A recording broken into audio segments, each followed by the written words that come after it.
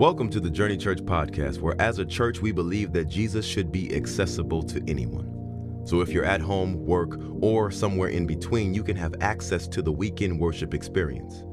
We'd love for you to stay connected with us by visiting us at journeyorl.com or any social media platform using @JourneyORL. Thanks for being with us, and we really hope you enjoy this message. All right, you ready to get into the message? Amen. Well, listen, we've been trying to help you grow in the areas of love, sex, and marriage by comparing myth with truth. And we're comparing it to the truth that's in this book, which is the author of Love, Sex, and Marriage, God. Next week, we're going to close out this series with a sermon entitled Asking for a Friend. And it is going to be, we've never done this before in our church, it's going to be a Q&A service. And so after the service today, DM us, email us, text us your questions on relationships. My wife and I will be on stage along with some single people. And so if you're single and you're looking for single people, I just grabbed the best single people I could and I put them on stage next week. And so not only will you be able to learn from their singleness, but after the service, you can also ask them out. So, and then we've got some married people who are going to be with us, and I think it's going to be a great, great service. So please send us your questions. We're excited to answer them and hopefully be a blessing to your life. And so far, we've discussed a lot. We've discussed dating. We've discussed being single. We've discussed being married. We've discussed how to help someone become the person God created them to be. We've even discussed divorce. That was a tough topic last Sunday, but we got a lot of great reports from God ministering to people. But we have yet to discuss the thing that I know you all want to talk about. We have yet to discuss the most interesting of them all. We have yet to I'm just going to, hopefully the timer will run out by the time the sermon is done. But we have yet to discuss the thing you all came to church today to talk about, and that is the topic of sex. Yeah.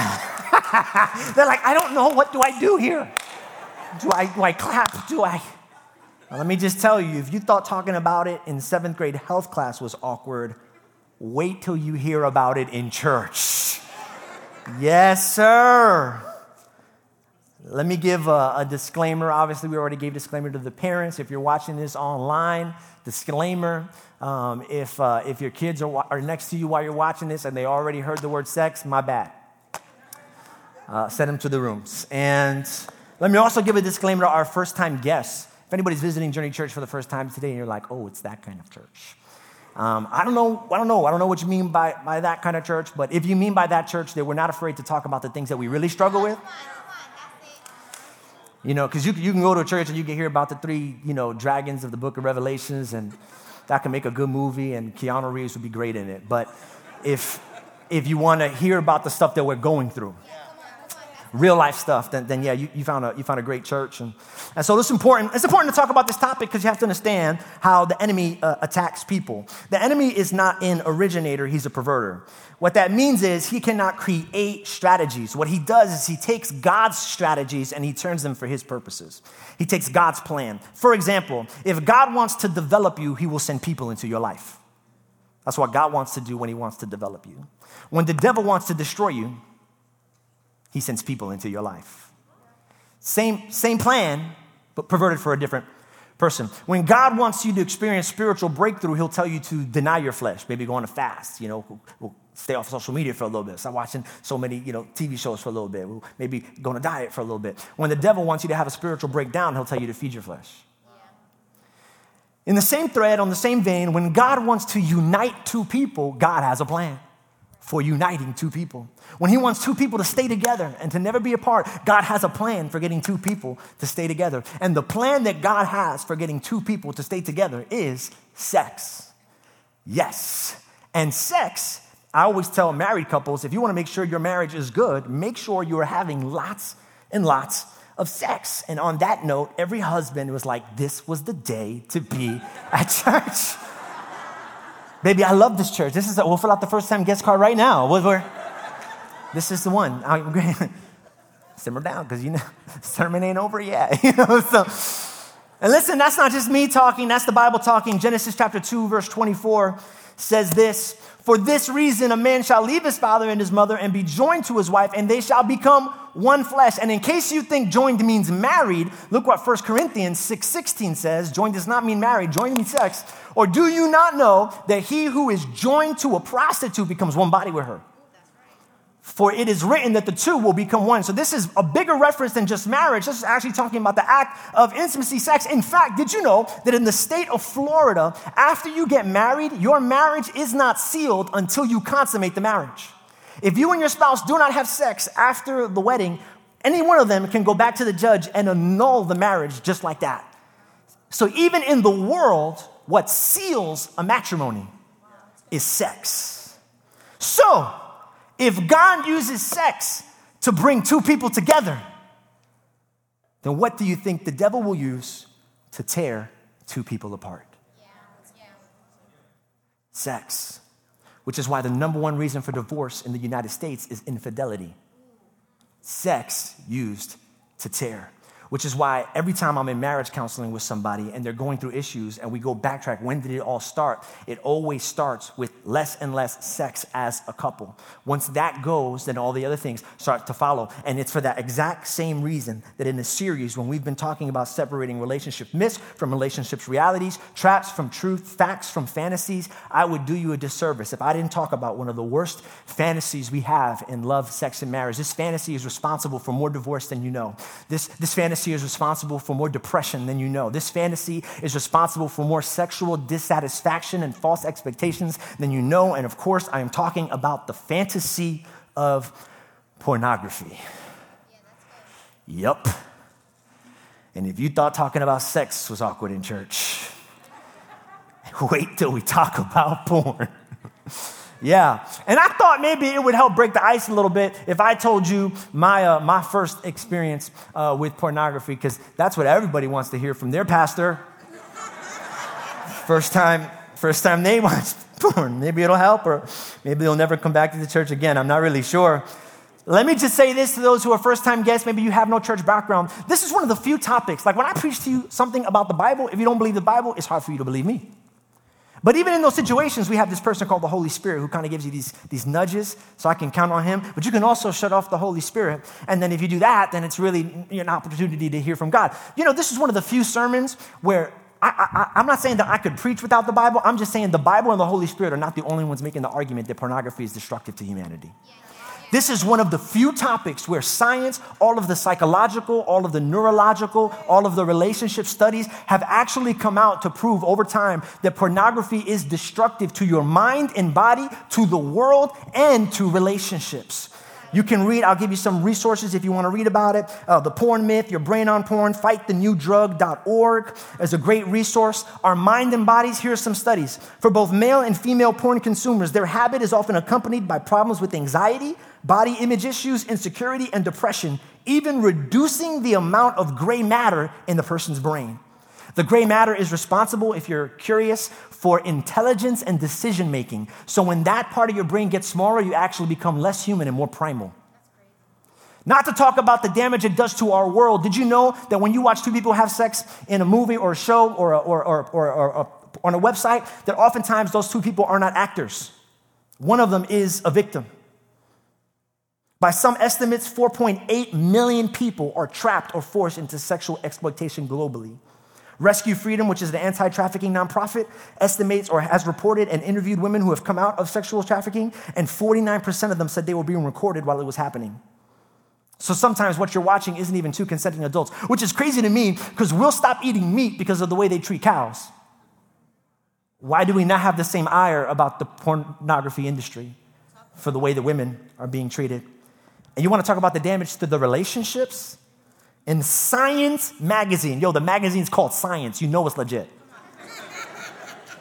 The Science magazine, a study titled "Till Porn Do Us Part" found that this is not religious, found that adding pornography to a marriage doubles the likelihood of divorce. Doubles the likelihood of divorce. And in case you're wondering if this message is for you, because some of y'all are either like, it's not me, it's my neighbor, or it's not me, I'm over it, I haven't done it in a week. And can we be real at church today? Breathe in, breathe out. It's going to be a good Sunday, I promise. What percentage of Christian men do you think struggle with pornography? Watch it once a month. A study was done, research was done. 65% of Christian men watch pornography once a month. That's like, has a Bible, listens to Hillsong, comes to church. Like 65%. Women, 15%, although women do it for different reasons, the research shows. Men watch it for pleasure. Women watch it so they're not left behind in the bedroom. They want to know what their husband's expecting so they can learn and educate themselves and try and get there, which breaks my heart. 17 to 30-year-olds, 79% of 17 to 30-year-olds, Christian, watch pornography once a month. And you might think, well, I'm not in that age group and I haven't done it in a while. Well, do you have kids? Because the average child will watch pornography by the time they are 11 years old. And that was when it happened to me. So I'll tell you my story. My dad had, this is back when we had cable. And cable was like the only thing that you remember those days? Like if you wanted to watch something other than the 7 channels, you had to get cable. And my dad had this thing in New York called the hot box. And the hot box is when you slip the cable guy, like a little, I don't know how much you paid him, Pop, but he slipped him a little something, and the cable guy would do a little flickety-flack on the button box. And then you got all the channels. And when I mean all the channels, I mean all the channels. And I remember my cousin was over the house one day, and he found out that my dad had the hot box. So he came to my room. He was like, yo, Jay, do you know that your dad has all the channels? I was like, yeah, he got ESPN, Disney. He's like, nah, bro, he's got all the channels. I was like, what you mean? He brought me into the room, and we saw it. And I was like, oh. And then once I knew that it was there, whenever he would go off to work, I would go into the room, and I would watch. And I remember one day, I heard he came home early. And I remember his feet coming up the stairs. There was 3 stories in New York. The houses are built up. And so I saw him coming up. I was like, oh. And so I shut off the TV. I closed the door. I ran to my room. And then I remembered I didn't change the channel.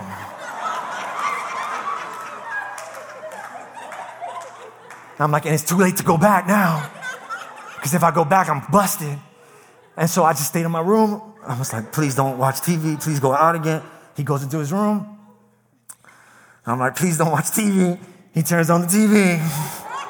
And you can hear it. You can hear it. My room is 2 rooms down from his. I'm like, oh my gosh. Also, it goes on, and he's like, huh? What? Shuts it off.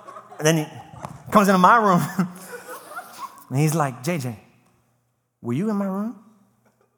And in that moment, I had an opportunity to come clean, to be free. But I didn't. I remembered that downstairs, my Uncle Jose lived there. And so I told my dad, I said, no. But I think I saw Uncle Jose. Crazy part of this story is Uncle Jose is now a member of the church and is watching online right now. And bro, my bad. I know you went through a lot for that. Now that I'm in my 30s, I can finally admit it. It was me, and I'm sorry. And that's my story. And as funny as that is, and it's true, I wish I could say that it ended there, but it didn't. One exposure followed me throughout my entire life, even my Christian life. Even after I became a Christian, it followed me. It followed me even into my ministry after I became ordained. It followed me even into my marriage after I became a husband. It followed me even into my parenthood after I became a father, and stole so many years and mental peace and spiritual peace and from my life, and stole a lot from me, and almost destroyed my ministry and almost destroyed my marriage. And thankfully, my story didn't end there by the grace of God. And I'm going to share with you how God delivered me, freed me, and hopefully at the end of this message, God can do the same thing in your life. Because what burdens me so much with this message is the realization of how well I was at hiding it. And if we're being honest, there's a lot of people in the room today and watching online who have gotten so good at hiding it. But while you're hiding it, you're also dying from it. And today, I believe God is going to begin a process that is going to set you free and reclaim your purpose, your marriage, your parenthood, your life. So in order to do that, the Bible says that the truth will set us free. But in order for the truth to set us free, listen, if the truth is the key, then we have to first find the lock.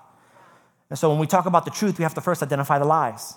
And so I'm going to give you four things today. We're going to go through them quickly.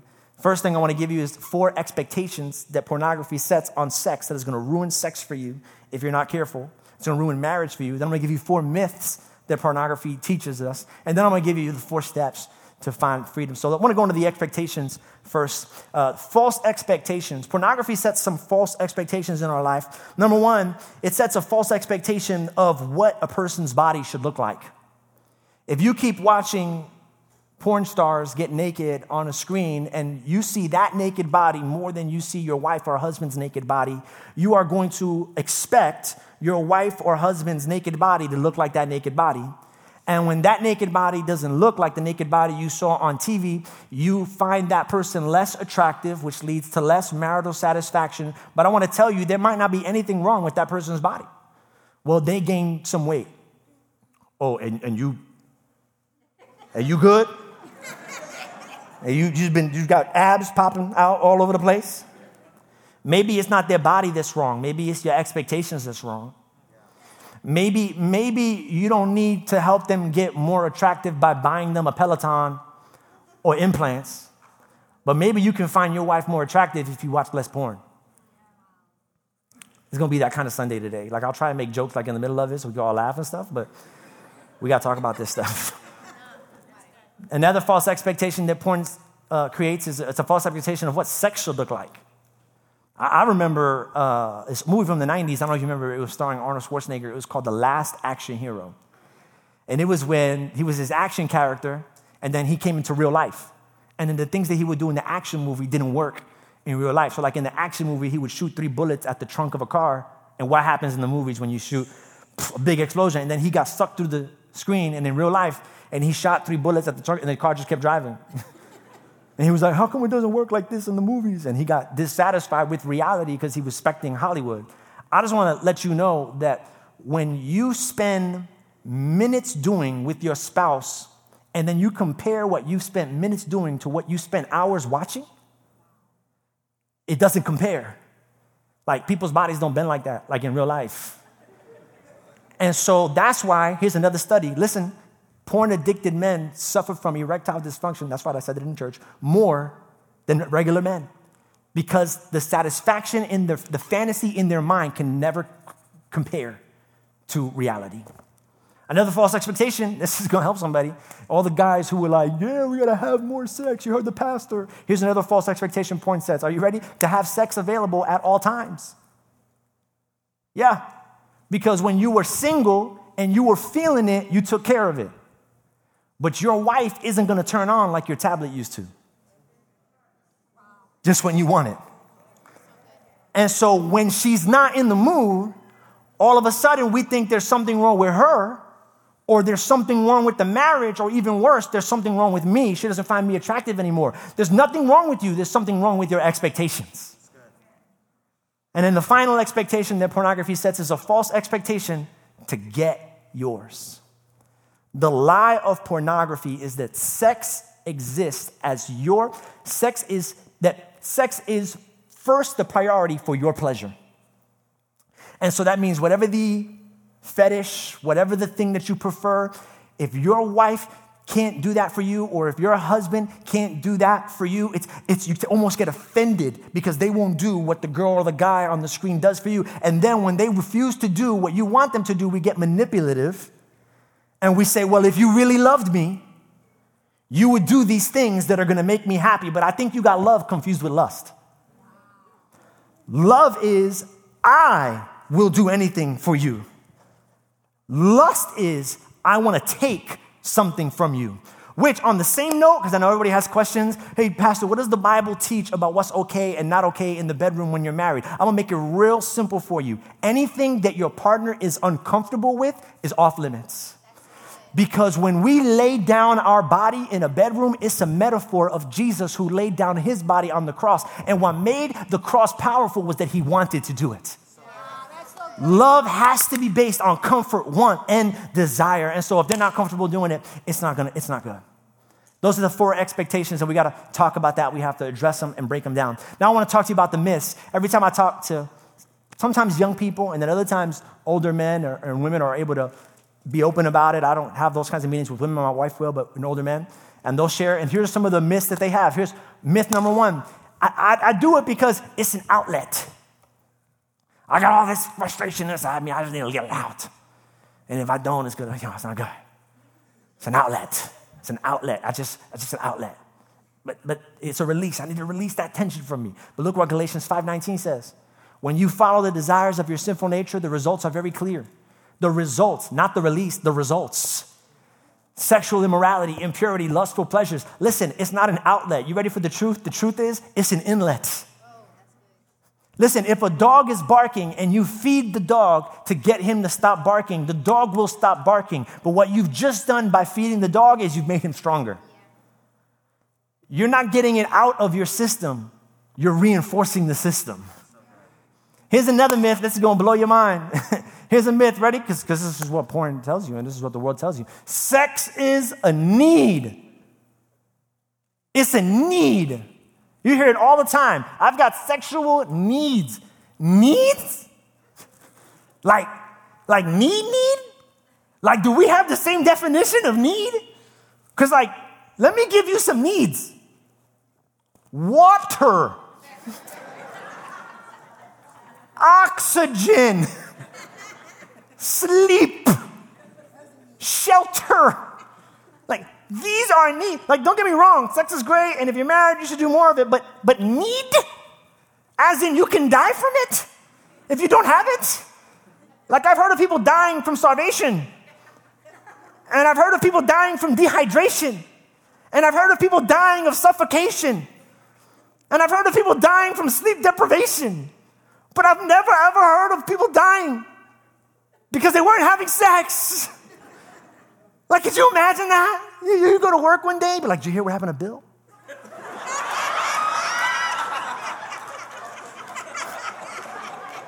And be like, no, what happened? Be like, he didn't have sex for a year and just blew up one day. Just blew up. Well, that's what happens when you don't have sex. You blow up. Oh, man, sex ain't a need. You want the truth? Here's the truth. Sex is a gift. It's a gift that God gave us. And here's the Bible verse for that. It's a whole book in the Bible called Song of Solomon. Read it. It's like rated R Bible. It's very, very erotic in nature. Y'all didn't even know that existed in your Bible. It talks about fondling breasts and stuff. It's it's in there. Yes. It's my favorite Bible. I'm just playing. My wife. Sex is a gift. Sex is a gift. Sex is a gift. Here's another one. Here's a myth. Are you ready? Here's a big one. I do it because, go ahead, put it on the screen. I do it because it's better than cheating on my spouse. It's better, Pastor. I do this because I don't want to do that. So it's better than cheating on my spouse. You're not going to like this one. This is when we lose half the church. Matthew 5:28. I got to preach the Bible. But I tell you that anyone who looks lustfully at a woman has already committed adultery with her. Are you ready for the truth? The truth is, it is cheating.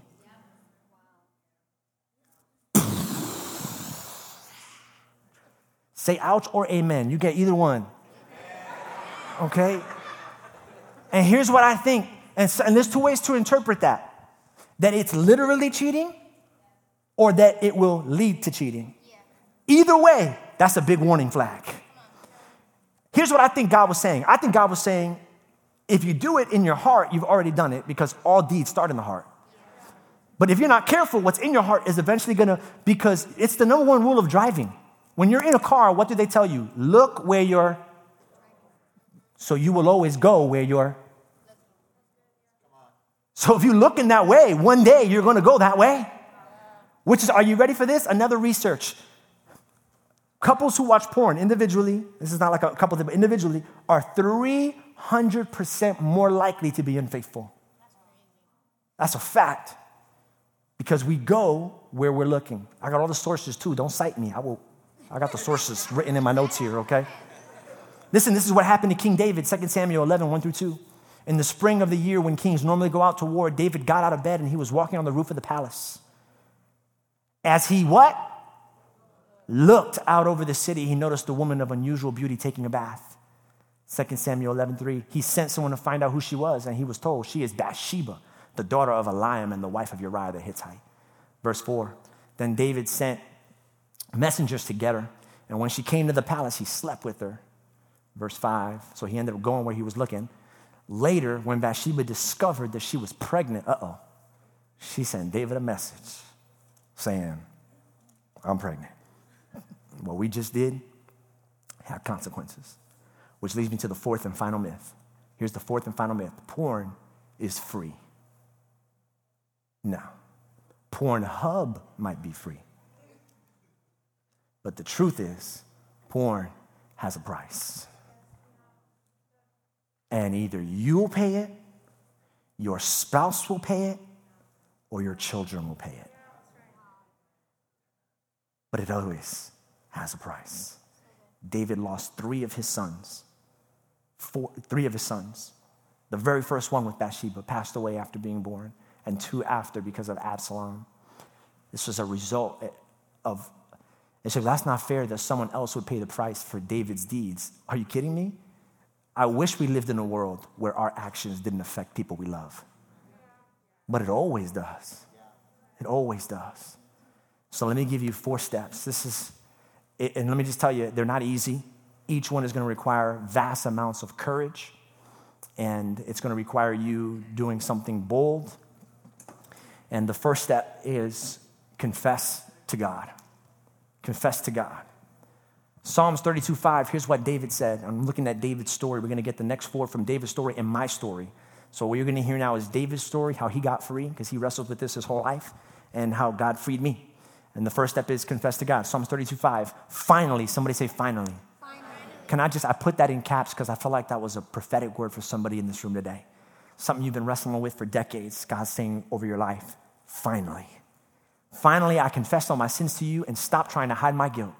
I said to myself, I will confess my rebellion and you forgave me. All my guilt is gone. Guys, this is how it happened for me. One day, I don't know when exactly, but I said this prayer and I was like, God, I'm ready to start a new life. Forgive me for all my sins. Forgive me for coming back to this thing. And guys, ever since that day and that prayer, I have never wrestled with sexual impure thoughts ever again. I totally made that up. That's not true. That's not how it happens at all. Somebody was like, amen, I could do that. No. That's how we want it to work. I confess and boom, it's out of my system. But if that were the case, you'd have beat this 3 years ago. That's actually not how it worked. I'm going to tell you how confession worked for me because we have a bad idea of confession. First, you have to understand how temptation affects your life. It starts with deception. And deception is when the devil tells you, this is good. Whatever it is he's trying to get you to do, this doesn't just have to do with sexual stuff, but whatever it is you're doing, this is good. Or another version of this is good that a lot of Christians use, this was the last time. This is the last time it's good. And once he gets you to believe that what you're doing is harmless, then he comes at you with temptation. Because if it's not harmful, then why don't you, and here's what he tells you, do it. Yeah. You get the winky face. Do it. And then, after you do it, the same devil that told you it was good, the same devil that told you to do it, comes at you with condemnation. And he'll say this, I can't believe you did it. And then, when he gets you to think that, he comes right back to deception and says, this is who you are.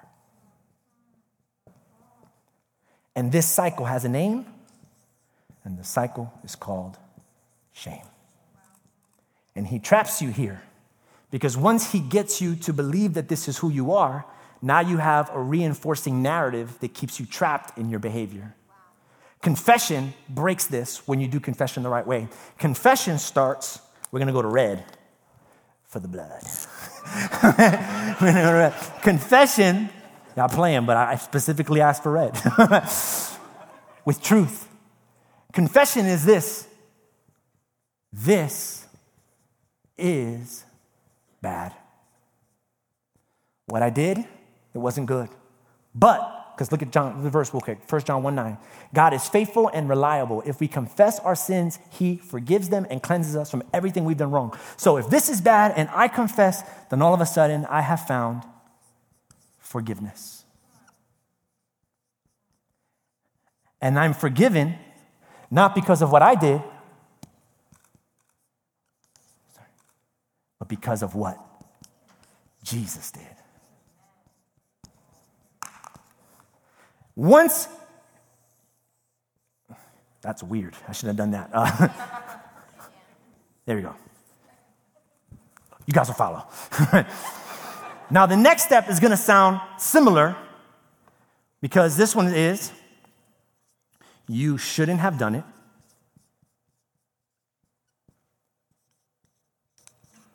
But this isn't condemnation that comes from the devil. This is called conviction that comes from the Holy Spirit. And it's similar in what it says, but it's not similar in what it leads to. Because condemnation says this is who you are, but when the Holy Spirit convicts you, he comes back down here to truth. And guess what the truth is? This is not who you are.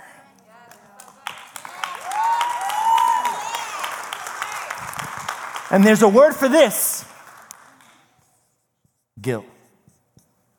Guilt and shame are different. Shame is an attack on your identity. Guilt, it says, I wish I had not done what I did, but who I am is not what I did. And so I feel guilty as a believer that I did this thing, but I am not what I did.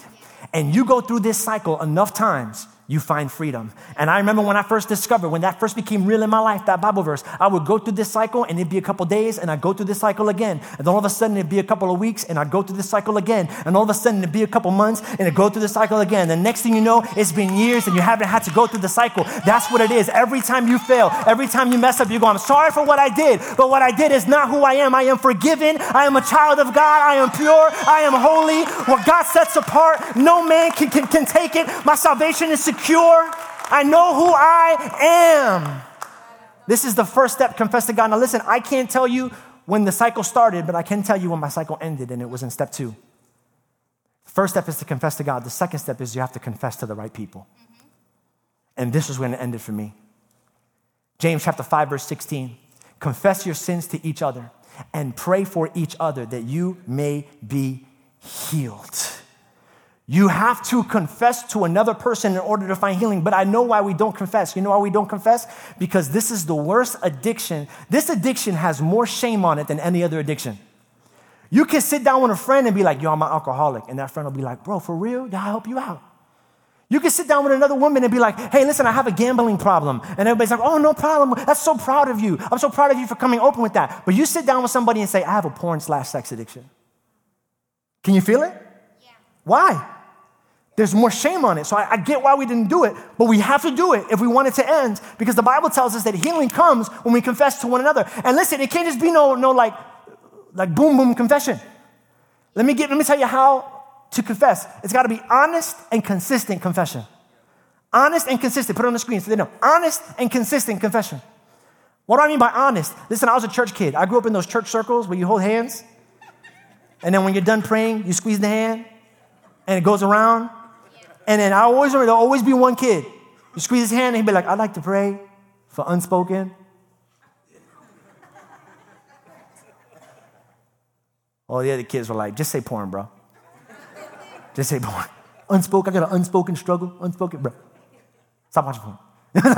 we do it too. We need help too. Like, if your confession isn't honest, you're not going to find freedom. Matter of fact, write this down if you're taking note. You are only as strong as you are honest. Wow. Got to be honest. And it's got to be consistent. This is where I failed, but it finally fixed in my life. You can't, someone be like, yeah, I did that. I had one conversation 5 years ago and told somebody I struggled. No. You have to come back to that person when you make mistakes over and over and over. Why? Because that's called accountability. But be careful when you do this, because if you're not ready to change, listen, accountability feels like an attack when you're not ready to change. And so that person's just trying to help you. That person's just trying to speak honestly in your life, but if you're not ready for change, it's going to feel like an attack, especially if it comes from your spouse, which is, let me talk to married people now. When I say the right people, if you're single, someone of the same gender, sex is important. If you're single, maybe you don't have friends, Christian friends, go to a Christian counselor. Go to a counselor, share with him, get help. If you're sick, you need a doctor. Okay, but if you're married, in addition to those people, I know this scares you, but you have to tell your spouse. You have to tell your spouse.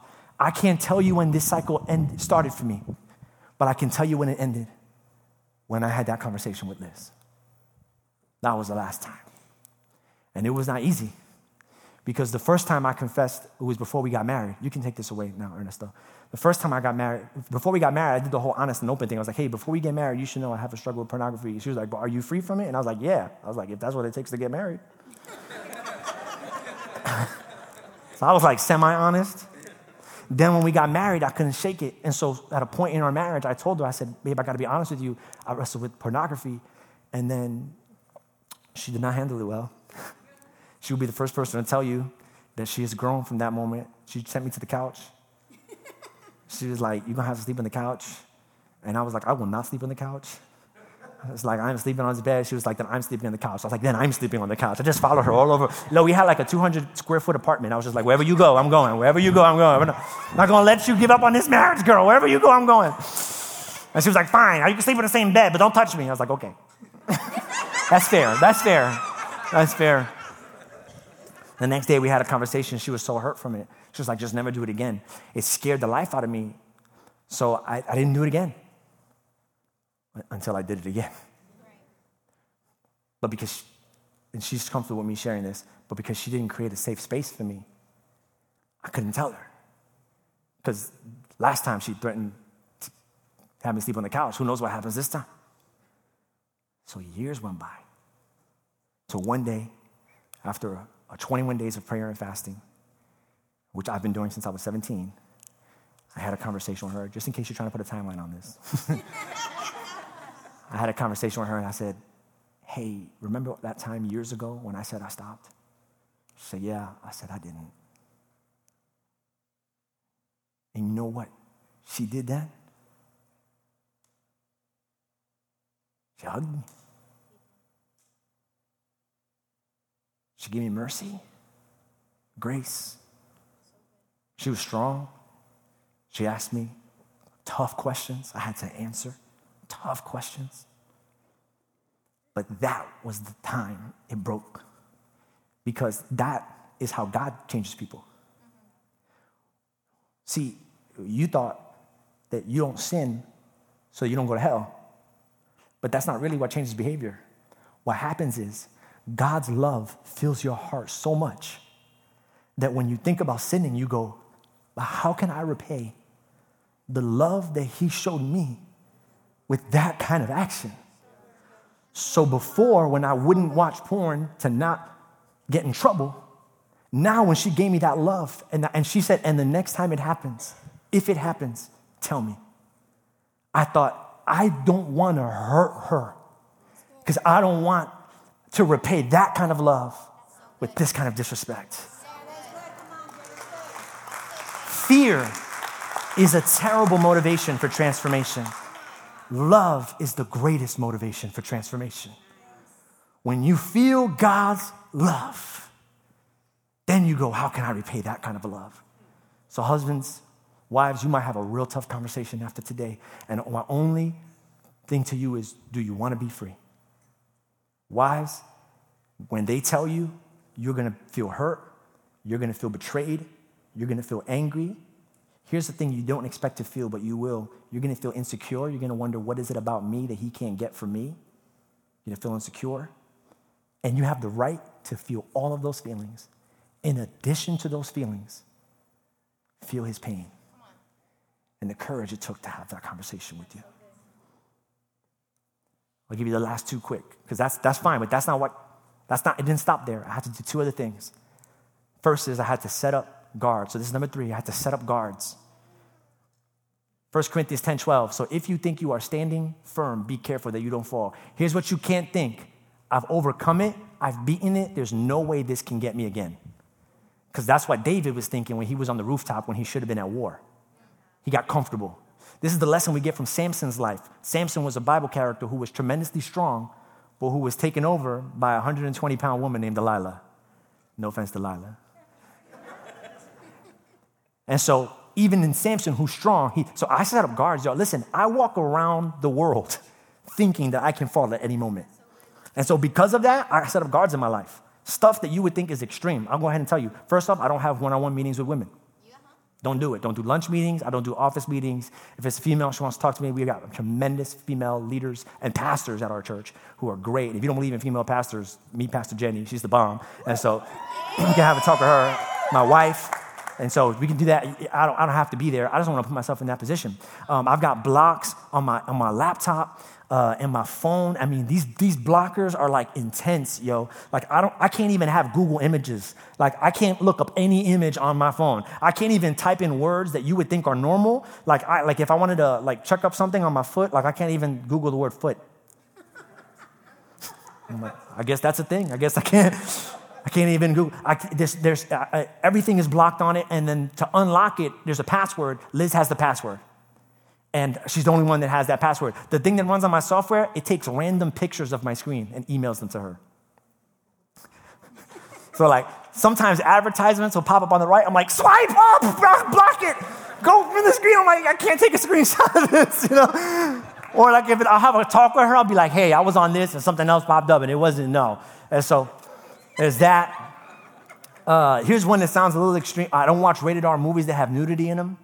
There's this thing called IMDb. I look up the movie beforehand and find out what it's rated R for. If there's a nude scene in it, I don't watch it. Because you can watch it. I'm not judging you. Watch all the rated R movies you want. Have you ever heard a pastor say that? I don't know if I should have said that. But I will say, I'm just saying, I can't.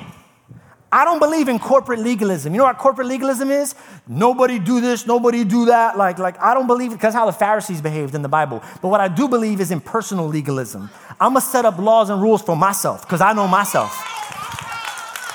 And this one is you'll probably laugh at this one. When I go to the gym to work out, I don't wear my glasses. That's good.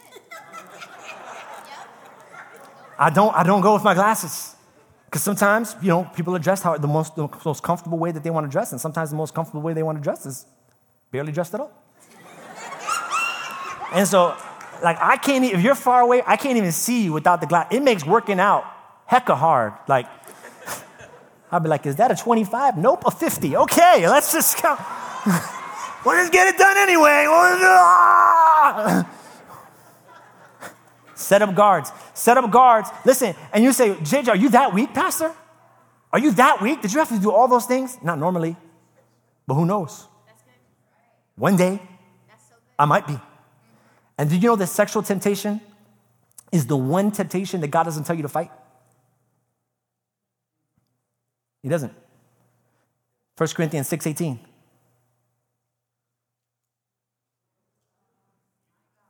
Flee. Not fight it. That's your problem. You've been trying to fight it. You gotta flee. Flee from sexual immorality in any form, whether thought or behavior, whether visual or written. Look at the next verse. Because every other sin that a man commits or woman outside the body is outside the body, but the one who is sexually immoral sins against his own body. In other words, sexual desire is a part of me. I can't run away from it. So the only way to flee from it is to not put myself in a position that awakens it. Wow, that's so good. Come on, Jay. We'll go to the last one, and we'll end here. The last step, let God. heal your wound. Here's the last step, step number 4. Let God heal your wound. Put it on the screen. Let God heal your wound. You didn't know this, but when that person touched you when you were younger, see, because we all have a different story of how it started. Some of us made the choice. Most of us did not choose to be exposed to the thing that we were exposed to. Sometimes it was someone who touched us inappropriately at a young age. Other times, like my story, I was exposed to something at a young age I wasn't ready to see. But what you don't know is that when that happened to you, you became sexually wounded. There was a hurt inside of you. I'll never forget my dog Blue when he pulled his little leg at an accident. We would try and pick him up to help him, but every time we tried to touch him because he was wounded, anytime we got close, he would snap at us. He wasn't a bad dog, but his wound was making him act out.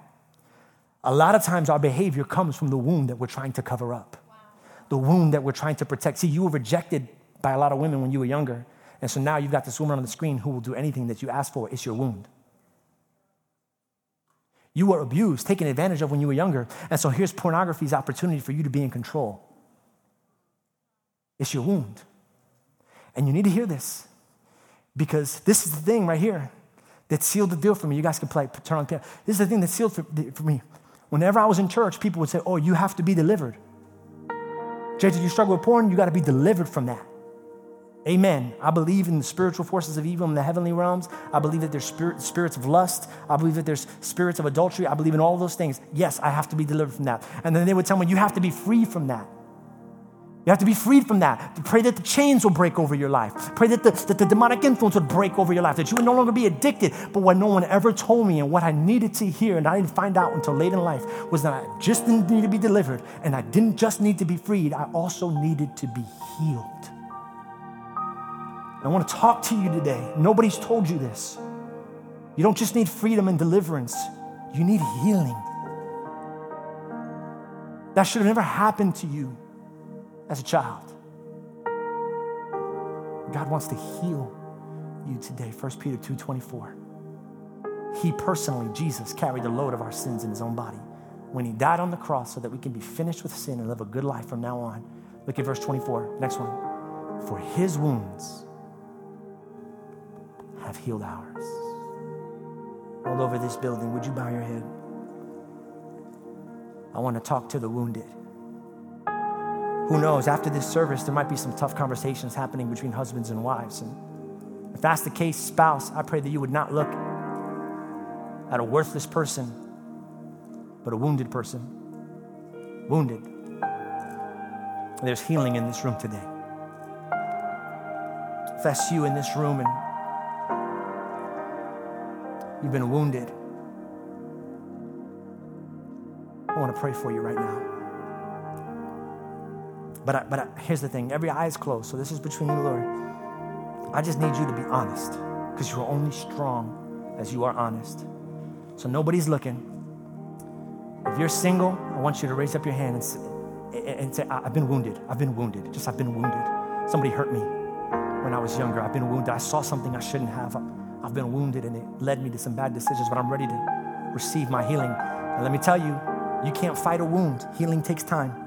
So after this prayer, you're not going to be healed, but you're going to begin your healing process after this prayer. So all over this room, if you want to, you're only as strong as you are honest. If you want to be honest, when I say 3, I want you to just raise your hand up slightly. I'll see it. God will see it. Your neighbor won't. I've been wounded, and I want healing. All over this building, on 3. It's affecting your relationships. It's affecting your marriage. It's affecting your future. It's affecting your purpose, your ministry. Here's another thing. If you're married, you don't want to raise your hand, but you're sitting next to your spouse, I challenge you to squeeze their hand as a signal. Babe, we got something to talk about after service when we get home. But I've been wounded. I've been wounded. You can reach for that hand when I say 3, and just squeeze it. But there is healing in the room today, I believe it. All over this room, if that's you, it's either going to be a hand raise or a squeeze. You've been wounded. God wants to heal you. 1, 2, 3. Right now, go ahead and show me that hand if you've been wounded sexually. Come on, I see that hand. I love the courage. I love the courage. I love the courage. I love the courage. I love the courage. I love the courage. Go ahead, put your hand down. Let me pray for you right now. Father God, you've seen all the hurt. You've seen all the pain. Father, only you know what took place when they were younger. Only you know what wounds they've had to endure. Only you know the hurt that they've had to go through. Father, I pray right now that you would restore.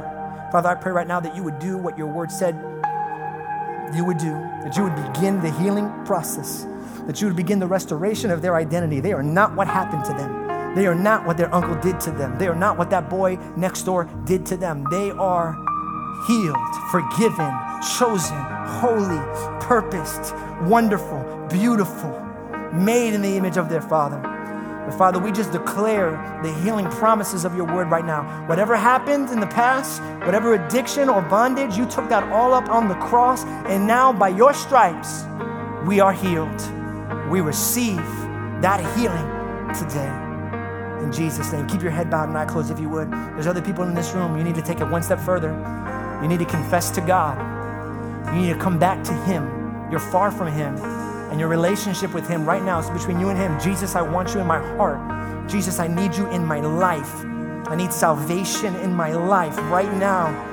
If that's you and you want to start new today, remember the first step was confess to God, Jesus, I need you. I want you to do one more courageous thing. When I count to 3, I want you to raise your right hand as a signal to me and to God, I'm ready to come home to you, Jesus. All over this building right now, if you want Jesus in your life, shoot your right hand up to the sky. 1, 2, 3. Right now, high up your hand. I want to see your hand. You want Jesus in your life.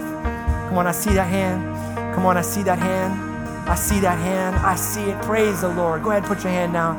Let me pray for you right now. And if you prayed that, if you raised your hand, I want you to pray this prayer with me. And so that you don't feel alone, the whole church is going to join us in it. So we can do this together as a family the way God intended. Father God, come on, say it with me. Father God, coming back home to you. I confess I don't have it all together. But that's okay, because you do. You made a way for me to experience life. Forgive me for my past. I'm ready to take the first step to a new life in you, Jesus. Amen. Would you put your hands together for the 5 people that raised their hand? Come on. Come on, stand to your feet and help me welcome them home, Journey Church. Come on, welcome them home to the family of God. Amen. Come on, and I think there's no better way to end today with worship, giving him all of our past, all of our wounds, all of our hurts. Come on, let's sing oh, oh. Let's sing oh, oh as we worship and lay it all down. We give it to Father God, our past, our hearts, our history. We hope you've enjoyed this message, and we would love to hear your story and how this ministry is changing your life. Please email us at amen@journeyorl.com. And if you would like to support financially, you can give online at journeyorl.com/give. If you're in the area, join us on Sunday for the full experience. Have a blessed week.